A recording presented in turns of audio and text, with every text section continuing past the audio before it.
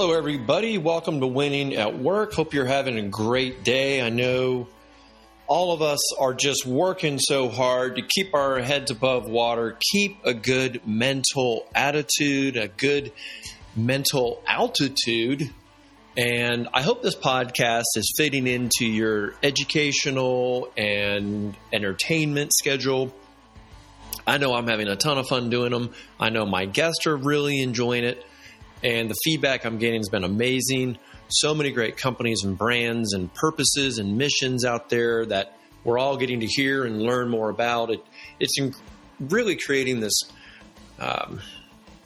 this awareness, bringing things to light that we knew were out there, we knew we needed to change, or we know it's coming and we need to learn more about it. And I think that's really probably the best segue to talk about today's episode surrounding AI. We all know AI is coming, but how much do you really know? I mean, do you really understand how AI is going to work? Do you really understand how it's going to impact your business?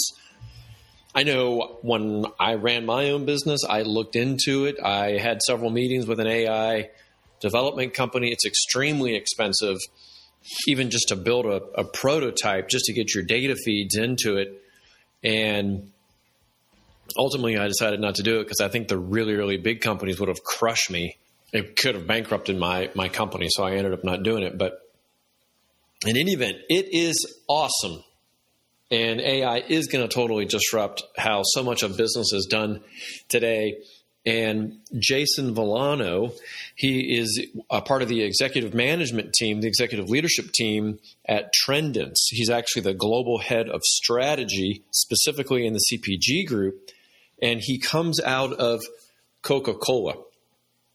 He was a sales exec there. And I thought he'd be the perfect person.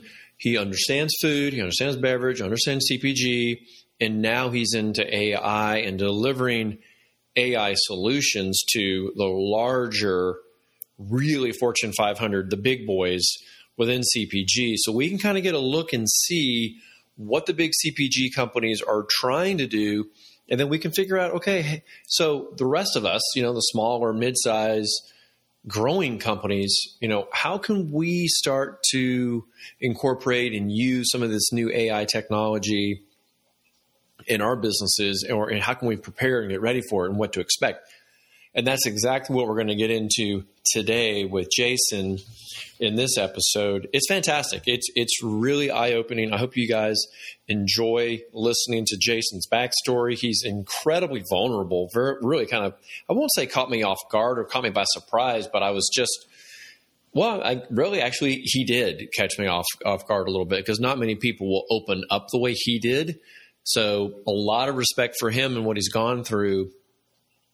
And stick around to the end because he's got a unique perspective on hiring and how to evaluate talent. It kind of ties back into that comment. And I want you to see how the whole thing kind of ties together. I think it's great. So anyway, this is episode 84. We also are on iTunes. We're on Spotify. I'd love for you guys to subscribe. That way you get notified whenever a new episode comes out. Definitely share this in your LinkedIn network.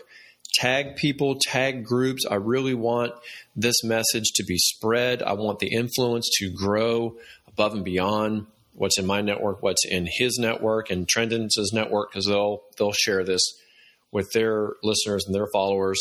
I think you guys are in store for an eye-opening look into the world of AI, and hope you guys enjoy this great episode with Jason. Well, welcome to Winning at Work today, Jason Villano. Very, very happy to have you on, sir. Thanks for having me, Tony. I really appreciate it. Well, I want to give people a little bit of your background before we jump into your current role, which is Global Head of Strategy, CPG at Trendance. People need to understand that you're coming out of a world of food and beverage, which I do find it interesting, too, that you graduated from Georgia Tech and then went to Bolthouse Farms, where regional sales manager there, and then sales manager for the East for Sambazon, and then the majority of your career at Coca-Cola, where you finished your last two roles as a vice president of DSD sales for Kroger, and then VP sales at Target. And now you are global head of strategy, CPG at Trendance. So tell us a little bit about Trendance. It's AI, but tell us specifically a little bit more. Yeah, so actually, I'll kick back to at least my progression, because you were talking about just the progression of the career in food and beverage and how that all worked. I'll at least give you kind of the background there. Going to Georgia Tech, I aspired to be an architect. It was one of the things that I dreamed of. Growing up, messing with Legos, I thought I could build anything. And, I wound up applying to Georgia Tech and getting in, and it was a no-brainer to go accept. But then beyond that, Georgia Tech sits right next to Coca-Cola. And every day you walk on that campus, you get to look up and you can see that building just staring at you. And it was always an aspiration to go work there.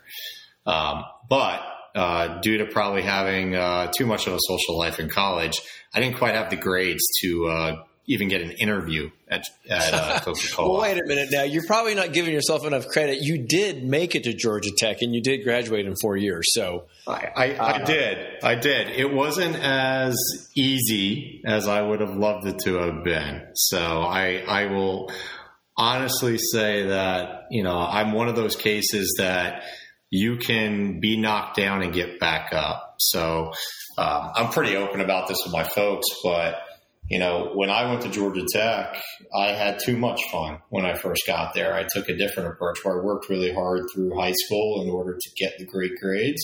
I went to Georgia Tech and I messed around a little bit. I actually wound up failing out in my first year. I ended my freshman year with like a 0.8 GPA.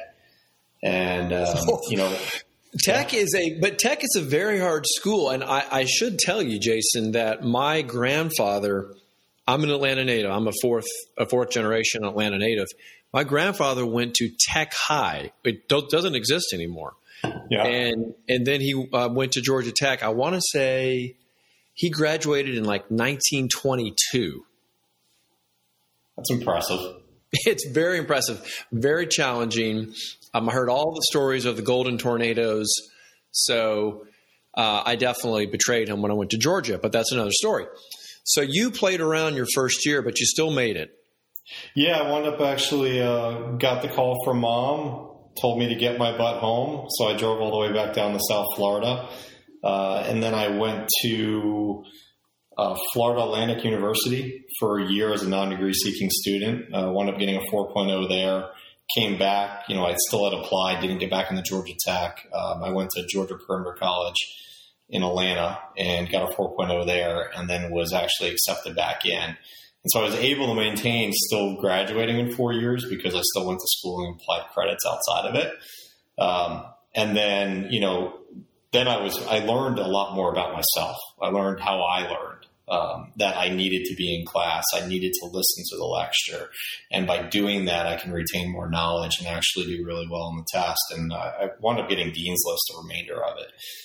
Thank you for telling that story. But before you go on, I just want to thank you for telling that story, because I think it takes a lot of guts to just say what you did, because, people are putting out maybe their best self, on LinkedIn.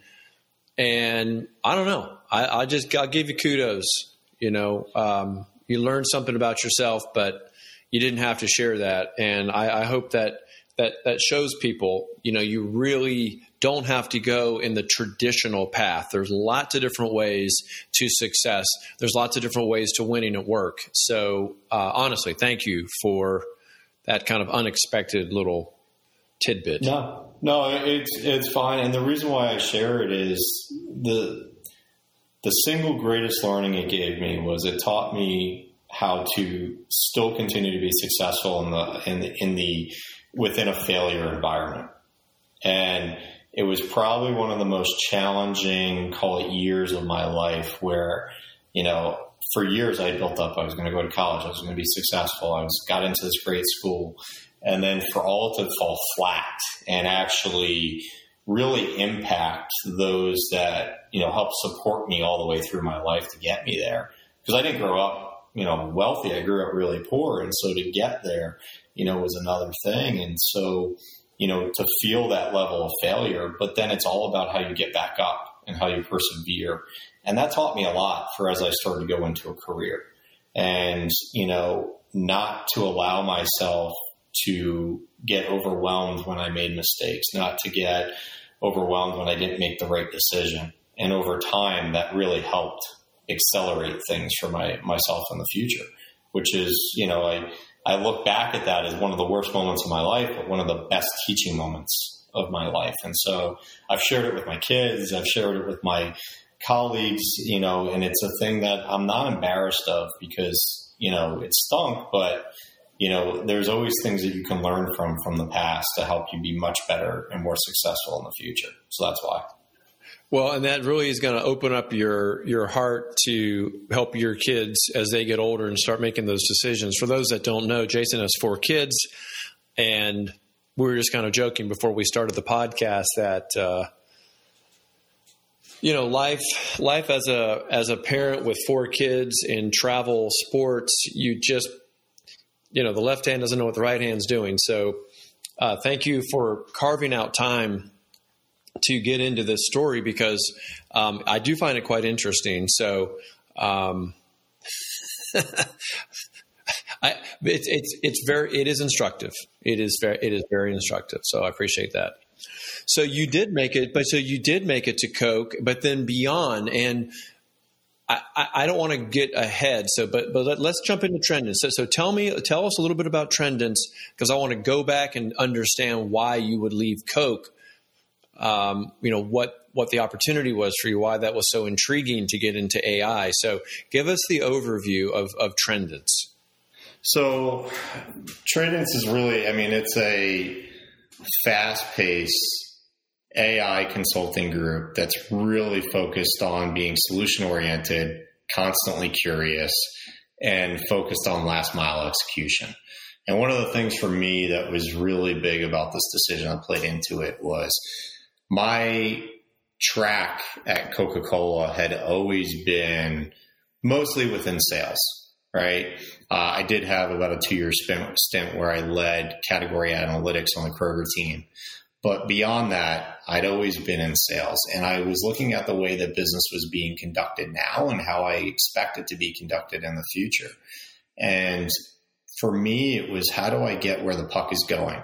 And how do I gain that experience and do it within a company that would allow me to come in with raw CPG knowledge, provide value, but not maybe have the full understanding of how AI works. And Trendance was, approached me and we got to talking, and they created a safe environment that enabled me to come in, learn the AI business. I know a lot more now than I did 5-6 months ago. But also help me to leverage my strengths as, within CPG, within retail, to be able to help them grow their business. And that's been the most exciting part of it for me. And now look, 5 years down the road, does that start to open up more doors for me than just sales did? And that's really what my expectation would be, is that, down the road, I've really helped enhance my career and took more ownership of my career. And so that really was the motivating factors behind it. Well, explain the solution that is being provided through AI. Obviously, there's just enormous amounts of data, right, that Trendance is, sussing out and enabling better last mile decisions. But practically speaking, what problems are you really solving, and how is AI involved? I think a lot of people hear AI and it's kind of gray. It's a little fuzzy. We really just honestly don't understand what it looks like. Yeah. Well, I'll put it this way. It's what you've always imagined in business of what the capability can be, but you never had it before. And so it goes in different factors, but let's start with like the most basic foundation. You hear today people talking about data lakes, and that is like the root or the core of anything that has to be done in order to access data. And so we start even from that side of the equation with data engineering. and help organize data lakes, create ingestion from getting from the data feeds and bringing it into the cloud environment. We help with an architecture standpoint of, hey, do you need SAP and do you need Azure, or do you want a multi-cloud environment? And then we also help with harmonization, which is starting to get the data to actually connect and match, including when you have different data sources that come in. So it starts there, and then it even expands into, how do I more effectively run my supply chain? How do I create RGM analytics that are predictive in nature? How do I solve my out-of-stock problems? So as those core business questions start to really resonate, AI can come in and help and cut through, massive amounts of data and help identify really succinct solutions within seconds. And then, eventually you get to the point where you get to a networked organization where these platforms that you propped up can actually talk to each other. And so if you make a decision in marketing that flows to the forecast, that flows to supply chain, that flows to production, then all delivered to a store or to an e-commerce platform, that, one decision can change everything. And that's the beauty of what AI can do in the future. Well, you said harmonization, and when I think of all the silos that exist in business, the ERP itself is a massive sinkhole of data. And then you've got all your CPG data, and then you mentioned marketing. Then you have your supply chain would be wrapped up in ERP. So is that the first step, is linking, finding a way to get all the data flowing across all the systems up in your kind of AI cloud? Is that how you say it? Like an AI cloud? Yeah, I'm learning as much as I'm educating at this point. But exactly. Yeah, well, that is how you say it. Okay. Yeah, it basically, you're creating pipelines of data that extend from the data sources into a cloud environment that make the data accessible within a particular cloud. And then what you do is there's ways to export that data into Power BI dashboards, into Tableau, whatever it may be, in order to have interface. You can then tweak it over time and write ML algorithms underneath it in order to get data to be more prescriptive in nature. So that not only are you now looking at the insights, but you're also generating action to take forward within your business. And, the goal is that over time you're able to increase productivity within, your day-to-day life. And so, stuff that I remember from my Coke days that would have taken 8 to 12 weeks of many cross-functional teams working together to identify the right plan and the course of action and sift through all the data to get there can now be done in the course of minutes. And then you're now focused on, how do I go effectively sell this? AI is expensive, at least when I looked at adding it into my recruiting business. I owned my own business for 10 years, and I could see this coming, and I wanted to find a way to connect all the dots because I was, myself, my team were exposed to so much data, and I was really trying to be more predictive. I had all these kind of ideas around it, but for a small business, it was very expensive to even build a prototype, and it would always need tweaking. So I ended up not going that route. I think it was smart because I probably would have bankrupted myself trying to do it. So that leads me to believe that you must be dealing with larger companies, larger revenue companies. What is the general kind of revenue size, target size that you're working within this CPG space? Yeah, we're typically dealing with Fortune 500s. And in a lot of cases, Fortune 100 companies. But that isn't, exactly where we stop. I mean, I'd probably say if they're $1 billion or more in revenue, we're most likely engaging at some level within their organization. And, for us, there's not one that's too small. It's just more about the capability of what needs to get done. And, the way that we always come in and we work in the environments is we normally start on a small project, prove our value, show thought leadership that really helps differentiate us in the marketplace. And then from there, expand and enable. Once we show what we're capable of, a lot of our partners want to continue to expand their business with us. And that's what's really given us a nice competitive advantage in the marketplace. So how do you envision this AI cloud supporting decisions in the food and beverage world? What's the tie-in? Because that's your background. That's where you came from. And as you said, you wanted to kind of follow the puck. I love that expression. So what can we in the food and beverage industry expect to see in the future through this type of advanced technology? Yeah, so there's really a couple parts to it. One of which is one of the biggest trends that I see out there is RGM. RGM has really been the pathway for many CPGs in order to further drive premiumization in the marketplace.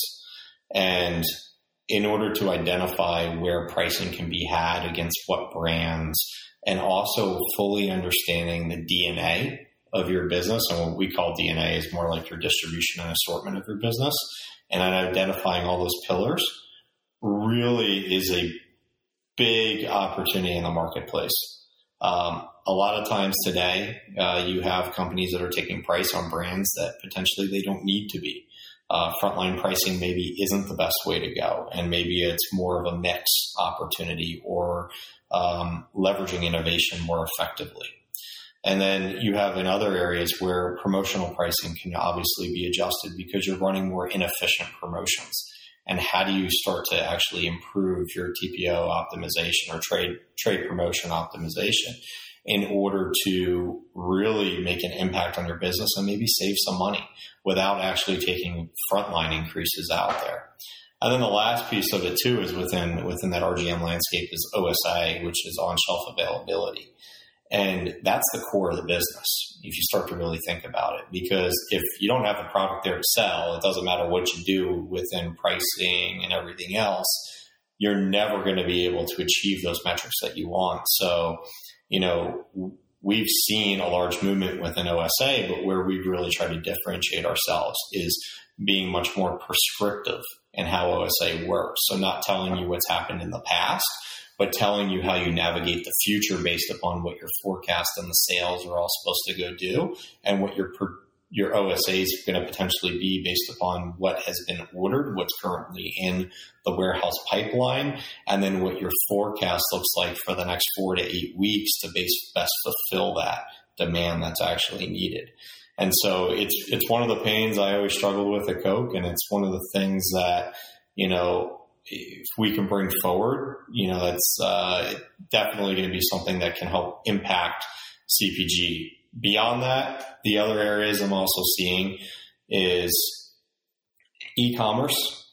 E-commerce is obviously any probably podcast you listen to, folks are going to talk about e-commerce and how it's changing. And it has made a dramatic impact into the way that we go about our business today and how we go purchase products. Within grocery at this point in time, it's getting much bigger. We saw a huge surge during 2020. We've seen it come back down, I think, more to more reality levels, but still a significant increase of where it was pre-COVID.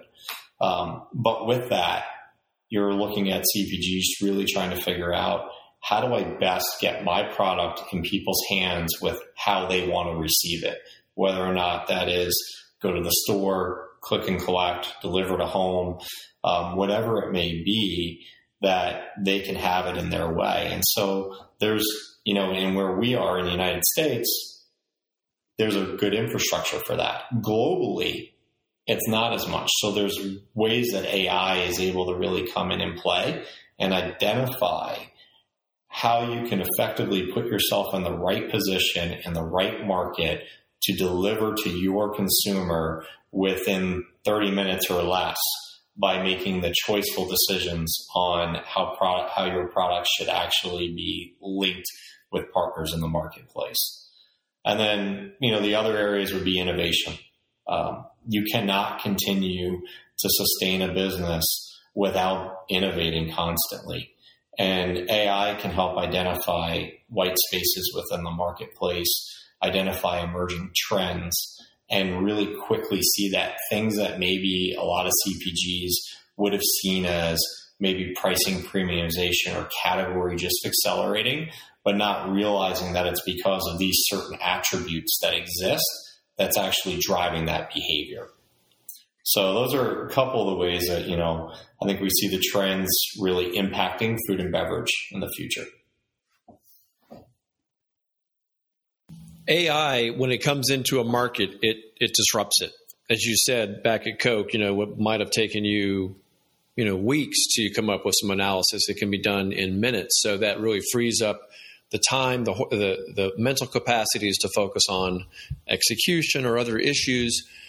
How is AI going to disrupt CPG in your opinion? What can we expect or what can we brace for, and maybe how can some of these smaller brands start kind of building toward that, or kind of leveraging what maybe some of these large companies can afford to do?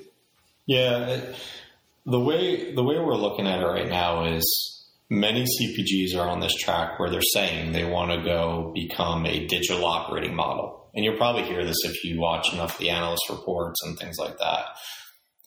What we are seeing is that there's phases within that. So there's a crawl, walk, run, and then eventually get to fly. When you're in that crawl, walk, run, basically a traditional operating model and a digital operating model aren't much different. The biggest difference is you're like digitizing the traditional operating model. Instead of being strictly on hardware, you're moving to a cloud environment. Instead of being a silos organization and functions where you send emails all the time, you've put stacks in place in order to create more AI within marketing, RGM, supply chain, etc. Right? But when you get towards the end of run and moving into fly, there's this inflection point that starts to hit. And at that inflection point is really where the digital operating model starts to accelerate. And the reason why it accelerates is because the companies that are willing to go figure out how to completely network that organization and create a decision engine out of the AI infrastructure that they built, it will wind up actually creating decision processes for them that will speed up and create operational efficiencies within the business that will accelerate their time to market in terms of innovation, accelerate the time it takes to go determine things like price, promotion, how to go plan effectively, even how the supply chain operates. And when they do that, they'll be able to completely leave competition in the dust. And that's the biggest thing. And then the funny part's going to be is when we probably get to that point in time, what we would consider that fly and that decision engine and everything else, that's all of a sudden going to become crawl again. Because then it's that next evolution of where AI starts to go. But right now, what we're on the track for is that inflection point, and those that accelerate beyond it versus those that just keep the digitized traditional operating model. I know this is it's probably hard to answer, so I don't expect this to be, black and white, but depending on the size of the company and the complexity, what's the timeline that it takes for someone to go from the crawl walk to get into that run area where they start to see this decision engine forming? What should a company expect? It depends. So I know it does, yeah, and that's why yeah. I thought, but that's probably what people are thinking. Yeah, and here's what I would say is that it depends on how many data sources that you have coming in, how clean the data actually is. The one thing about Tradint that has really helped differentiate us is through all the learning that we have and the experience that we've had, we've created accelerators within the process. So things like when you're doing cloud migration, we have an accelerator that actually aids in ingestion of the data. We have an accelerator that aids in the harmonization of the data. which really helps speed up the process and actually reduce the time value equation by about 40 to 50% by just doing that. So things where others may come in and tell you it's going to take years to go get done, we may be able to come in and tell you it's going to take less than a year to go do. That's just to get the cloud built and the data accessible. Then once you get into that, we also have accelerators for things like OSA. And we're building an accelerator right now for RGM. Those type of things then can be put in, reduce the time value equation, and prop something up, at least within, one business unit, within the matter of, 6 months or so. So it does take, I will say, the journey takes a couple of years to get there, but there are ways to get there in a quick fashion. The last piece that I would say that also needs to be there is really firm support of the ELT, because it's a step change. The executive leadership team within the. Okay, I just want to make sure everyone's understanding these acronyms. Yeah, no worries. So it also takes the buy-in of the executive leadership team, because it's a step change. It's a step change for everybody. Because now you're going to have an access point that you go into, a tool that you're going to leverage on a daily basis. It's going to be a part of your working life. And so, the adoption becomes key. The accessibility comes key. The accountability even comes key within that. And so those are things that you constantly have to be thinking of. And when you have the executive ownership within it, really working with the folks and adopting it at their level, you'll see that same adoption within the organization. And then when that starts to happen, that's where you start to create great action. And, that's the other end of AI that's also become really interesting, which is you can create the most perfect tool in the world, but if you can't drive adoption, accessibility, and accountability, you end up with just a tool that you paid a lot of money for, but you're not getting a lot of return out of. Yeah, I was reading somewhere that if you go into AI, there is a risk that it becomes, obsolete because things are changing so quickly. I imagine having those accelerators and working with a firm that this is your only business. I will imagine that the innovation is happening on your side as well. So when people are plugging into this AI cloud, they're getting the benefits of, upgrades to the system when they, are part of your system, your solution. Yeah, they get, so there's a couple parts they get. So everything we do, we actually build. So where I talked about those accelerators, they build us like 40, 50% like that. That's instantaneous. The remainder is the customization to that CPG's business that we want to putting in place. So when we do that, we're able to create solutions that really look, feel just like the corporation that they're being applied within.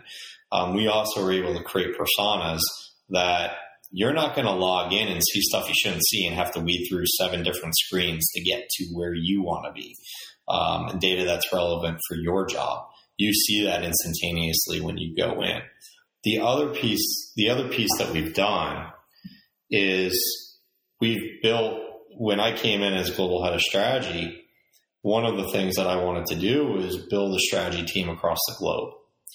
And I don't want to build a strategy team that's just comprised of folks that just know data. I want to build a team that's comprised of industry experts that can really leverage both modern trade, which would be more like the United States, and then developing markets like you would see more in like the Middle East, and bring that together so that we can solve real business problems and then really enhance that adoption piece.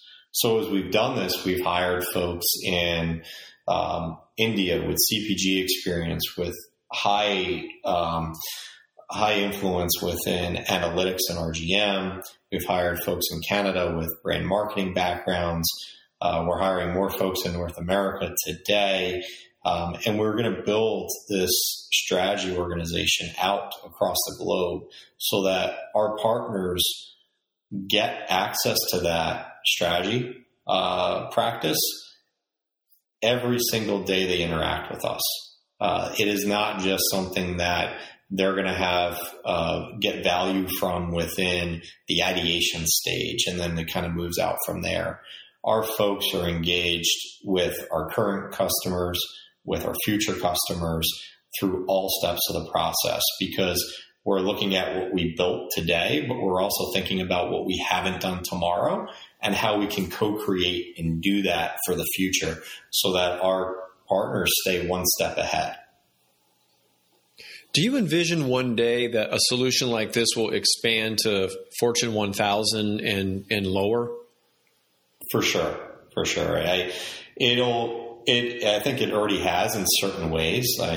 There are companies that sell out there to the Fortune 1000 and do it in a scale way. You may not get the full technical guru that you get on some of the bigger ones, but what you do get is a solid solution that can really help enact change in your organization, and it be able and enable you to actually scale over time. The biggest thing that you have to watch out for is, are you buying a product or are you buying a solution that can impact my business?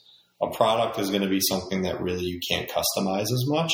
A solution is going to be something that becomes that adaptive, accessible, and accountable tool within your organization that actually speaks the way that you speak and looks at the metrics that you want to look at and provides that really impactful business need that you want to obtain. Yeah, I like that you have the accelerator, but then at the same time you have that customization piece that hones in on exactly what that CPG needs. And as you said, on-shelf availability, understanding pricing, margin, gross margin control, all those areas have to be looked at, or your promotions are ineffective, you're not making your margins, and you're missing your forecast because you can, look at all the different data, what do you call them? Lakes? Data lakes, yep. Yeah, you have all these data lakes that come in. And I would imagine, too, if you can see a trend where the supply chain is going to be drying up, perhaps you decide, hey, this is a good time for us to go through a price increase. I don't know. I guess there's lots of different ways to use it. That's probably a little too granular, but those are the kind of options that you're given when you can see that far in advance. It is. And that's where that networked organization starts to come in, because when you start to identify supply chain issues, you start to then put your stuff on allocation, which then can flow back into your forecasting, which helps you really understand what stores do I actually need to have my products in versus which ones do I not. So you can really start to make business critical decisions instantaneously from information that maybe you didn't have sight into, that may have taken weeks to get to you. Because think about the big change that's happened over the last couple of years as data's come up, right? I always tell my folks, I'm like, there's two ways of sales. There's old school sales, which is like the highly relationship driven sales. And then there's new school sales, which is very much fact focused. And what you tend to see is, there was probably a transition about 10 years ago where it was more heavily relationship driven, more old school. And now you're seeing a lot more new school. And that's because of the accessibility to data. But what's also happened within that is that you have to drive partnership with your customer. And driving partnership means that you don't say no. Saying no is dead. You have to be solution oriented. But also time is of the essence, because there's immediacy that's expected of, the retailer, and there's immediacy that's expected within decision making. And a lot of times in the normal world, to get to some decisions does take some time, including if you work in a complex organization. AI is going to enable that, where you can actually make very quick decisions within a complex organization to get to solution-oriented approaches with your retailers, even if the answer is maybe no, but at least you're moving to the options that are available for the business, and that you can still provide value in that partnership back to your customers. Yeah, and you have the data to show why it's a no. Correct. And why it's just not going to make sense at this time. Correct. Well, I think we definitely will have to follow up with you again as this develops more and we can see some great examples of companies that have been using this and just the forward trends. It's very intriguing. That's why I really wanted you here. I wanted you to kind of explain this next wave of change that's going to be happening in the CPG space. But before we go, when you and I were kind of talking about what some of your superpowers were, we got into our talent discussion, and you really seem to have a lot to say around that. And, I'd love for you to, give some advice to a hiring leader. Obviously, when you were VP sales at Coke, you probably had a pretty good sized team. So what would you offer up at this point in terms of talent assessment? Yeah. So what I would say is you have to be really smart about the way that you evaluate talent. I think you need to understand the team that you have today, understand the qualities that exist within your team, and also identify the qualities that you're missing within your team. And then how do you highlight and showcase that when you're going to interview? I took an approach where I wouldn't say I stopped looking at the resume. I looked at it and I wanted to understand the experience that person had, but I actually looked through it to identify some of the traits that I thought they would bring to the table. And the reason why I did that was because I felt like you can't teach the traits. You can teach them how to go do the job. And so in many cases, I would make hires that were maybe outside of the box. They didn't come with what the stereotypical person you would go hire for Coca-Cola.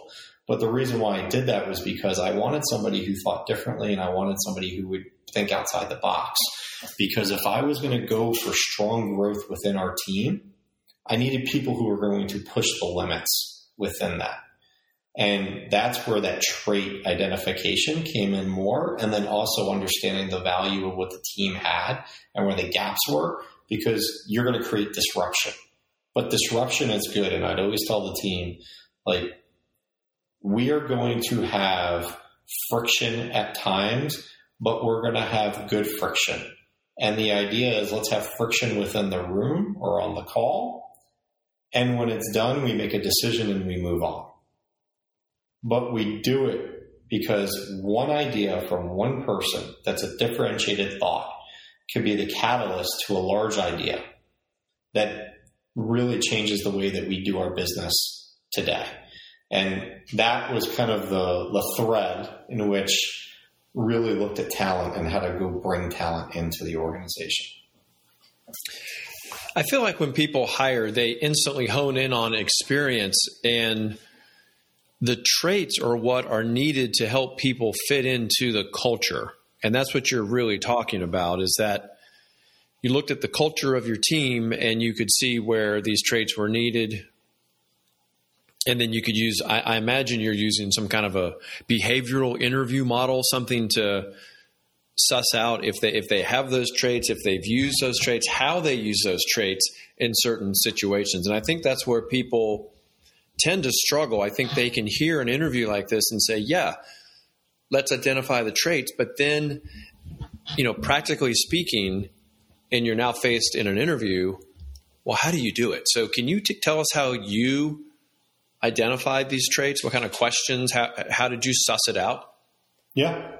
So one way of doing it was obviously when they answered some of the stereotypical questions within the interview process, is asking more of those characteristic questions of, hey, how did you get to this conclusion? What were the things that you did within your capability to go drive change? How did you inspire people to be different? Like those type of questions, even when you're going through the normal question process. One question I ask in every single interview, and I will tell you it's one of the ones that has forced me. I could be in a great interview and the person can answer this completely wrong and I will not hire them. But I ask them is, how do you handle failure? And I've had so many responses to it that it has really helped changed the way that I look at the way people answer it. Because I was going to say, because it seems like that's the issue, right? Is understanding what you want to hear from the answer. So can you think back? I'm putting you on the spot. Can you think back to some of these? I would tell you, I've had folks tell me failure. That's really a strong word to use. That immediately is like they didn't want to even admit that they had failed. Yeah. What I love to hear and see is people open up and say, you know what? When I did this, I failed miserably. It actually got me to the point where I thought I was going to lose my job. And what I did after that was I identified what I did wrong. I did these things, and I actually course corrected, and I wound up growing the business afterwards. And that led me to my next person. I'm completely fine with that. Even the way that I would manage my folks, I would tell them, failure is encouraged. I want you to fail. It accelerates the learning curve within your business. I'm never going to let my person fail on $1 million mistake. Like, never going to let them do that. But I will let them fail on some of the small things and then we would sit down afterwards and we'd say, okay, what did you do really well? Tell me what you think you did wrong. Help me understand what we could do better in the future. And you'd see a significant change, their understanding of the business and everything else that would come into that, and how that accelerated their careers in the future. Because one, they understood what it was like to fail. They understood how to go pick themselves back up. And they understood how they could go even coach others in the future because of what had been done. First attempt in learning. That's what FAIL is as an acronym. Well, we started this podcast and you were telling me about a failure you had, and it kind of took me by surprise in a good way that you had opened up, but now it's come full circle. You literally see the value of being honest. This is what you did. This is what I did wrong. Made the changes. And obviously we could say that's accelerated into your career of where you are and what you've done. But now for you to look at a salesperson, whoever it is you're trying to hire, and they have not looked at themselves, they've not honestly been at that point where they're mature enough to talk about it. They're probably just not a mature enough person to be on your team, to deal with the kind of spotlight you're going to put on them, right, when there is a failure. But your motive is nothing but a good one. Yeah. Well, look, I tell you, I mean, you had to be smart about the folks that you would bring into the Coca-Cola system. It's a complex system. It's a high-profile company. You need people who are tough-skinned, willing to go learn, willing to adapt and change, and constantly be curious. And you tend to see that more in the entrepreneurial background. And so when you can identify the right people and bring them in, but you could protect them enough that would enable them to grow, you then have firmly enhanced their career. Where a lot of people fall short, and this is what falls on the manager, is that if you're going to leverage the management style of, I'm going to cultivate a culture of allowing folks to fail to learn, you then as the manager have to be the javelin catcher. And you're at times exactly.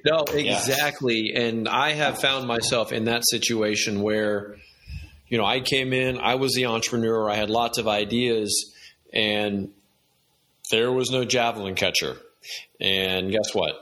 You head off in a direction you think you should be going, and something doesn't go right. You have no political cover, and suddenly, your job's in jeopardy. Yeah, it's painful, and that's what doesn't allow people to always accept failure. And it's the idea of creating a safe environment where they know that their boss has their back. And what that eventually leads to, I mean, honestly speaking, is you're inspiring a high-performing team in the end. Because when you do stuff like that, you're bringing your bottleneck up. Because let's face it, not all folks on your team are going to be created equal. There are folks that are at the top of the food chain that you can see one day being the future VPs and senior leadership within the company. And there's others that you're like, okay, maybe you get a promotion or two, but that's probably about it. But how do you bring those folks up that are more towards the bottom up and actually over deliver? And that's what creates that really high performing team within there. And when you inspire them, they'll run through a wall for you. And that's where you really start to enact change, because the team wants to run together and they want to participate. They want to drive thought, leadership, and they all feel ownership of the business regardless of the role. And that's how you really create success within those team environments. Yeah, you really must feel like a successful leader at that point when everyone is operating in that mindset, because it takes time. It definitely takes time to do that, particularly in a large organization. As you said, you didn't say it was political, but any large organization is going to be political. And like you said, you have to have thick skin. And the people I've interviewed in big companies, they've often commented, they just try to avoid stepping on a rake. There are just so many landmines in a big company. So for you to be able to create that in a big company like that, that's really saying something. And I hope folks learned a lot from that. I did. I think that was a great way to finish up. And you mentioned quite a bit about hiring and the types of people you're looking for. Are there any positions right now you'd like to kind of just put a shout out for that maybe someone's listening and they'd like to send a resume to you? Yeah, no, for sure. So for Trade-ins, we are growing extremely fast. When I started with the company about 5.5 months ago, we were 700 employees. We're now over 1,100, and we are hiring, our plan is to hire another 1,000 by the end of this year. Those are majority data engineering, data scientist folks. But I am also hiring a strategy leader for North America that is focused on digital marketing. And so I'm looking to bring that expertise in-house to our organization. And I'm also going to be hiring more strategy folks within North America and abroad over really the next 12 months. So I highly encourage you, if you're looking to expand your career, maybe go into uncharted territories of where the puck is going and learn, develop, and enhance your career, please reach out. More than happy to entertain, have a conversation, and see where things go. Thank you, Jason. That's great. What's the best way for people to connect with you? Just on LinkedIn? Any other way? On LinkedIn is the best way to connect with me. And then also, if you like, I'll give my work email address out, which is Jason, Jason, .Villano, V as in Victor, ILLANO, at Tradence, TREDENCE.com. Excellent. Great course. Felt like we went through a lot of learning for AI and the disruption that's coming, how it can be used, and kind of looking forward to having a follow-on one of these days, just to kind of see how this thing has come full circle, and how it's really, really changing how CPGs go to market. Jason, thank you so much for being here today. Tony, thanks for having me. It's been a pleasure.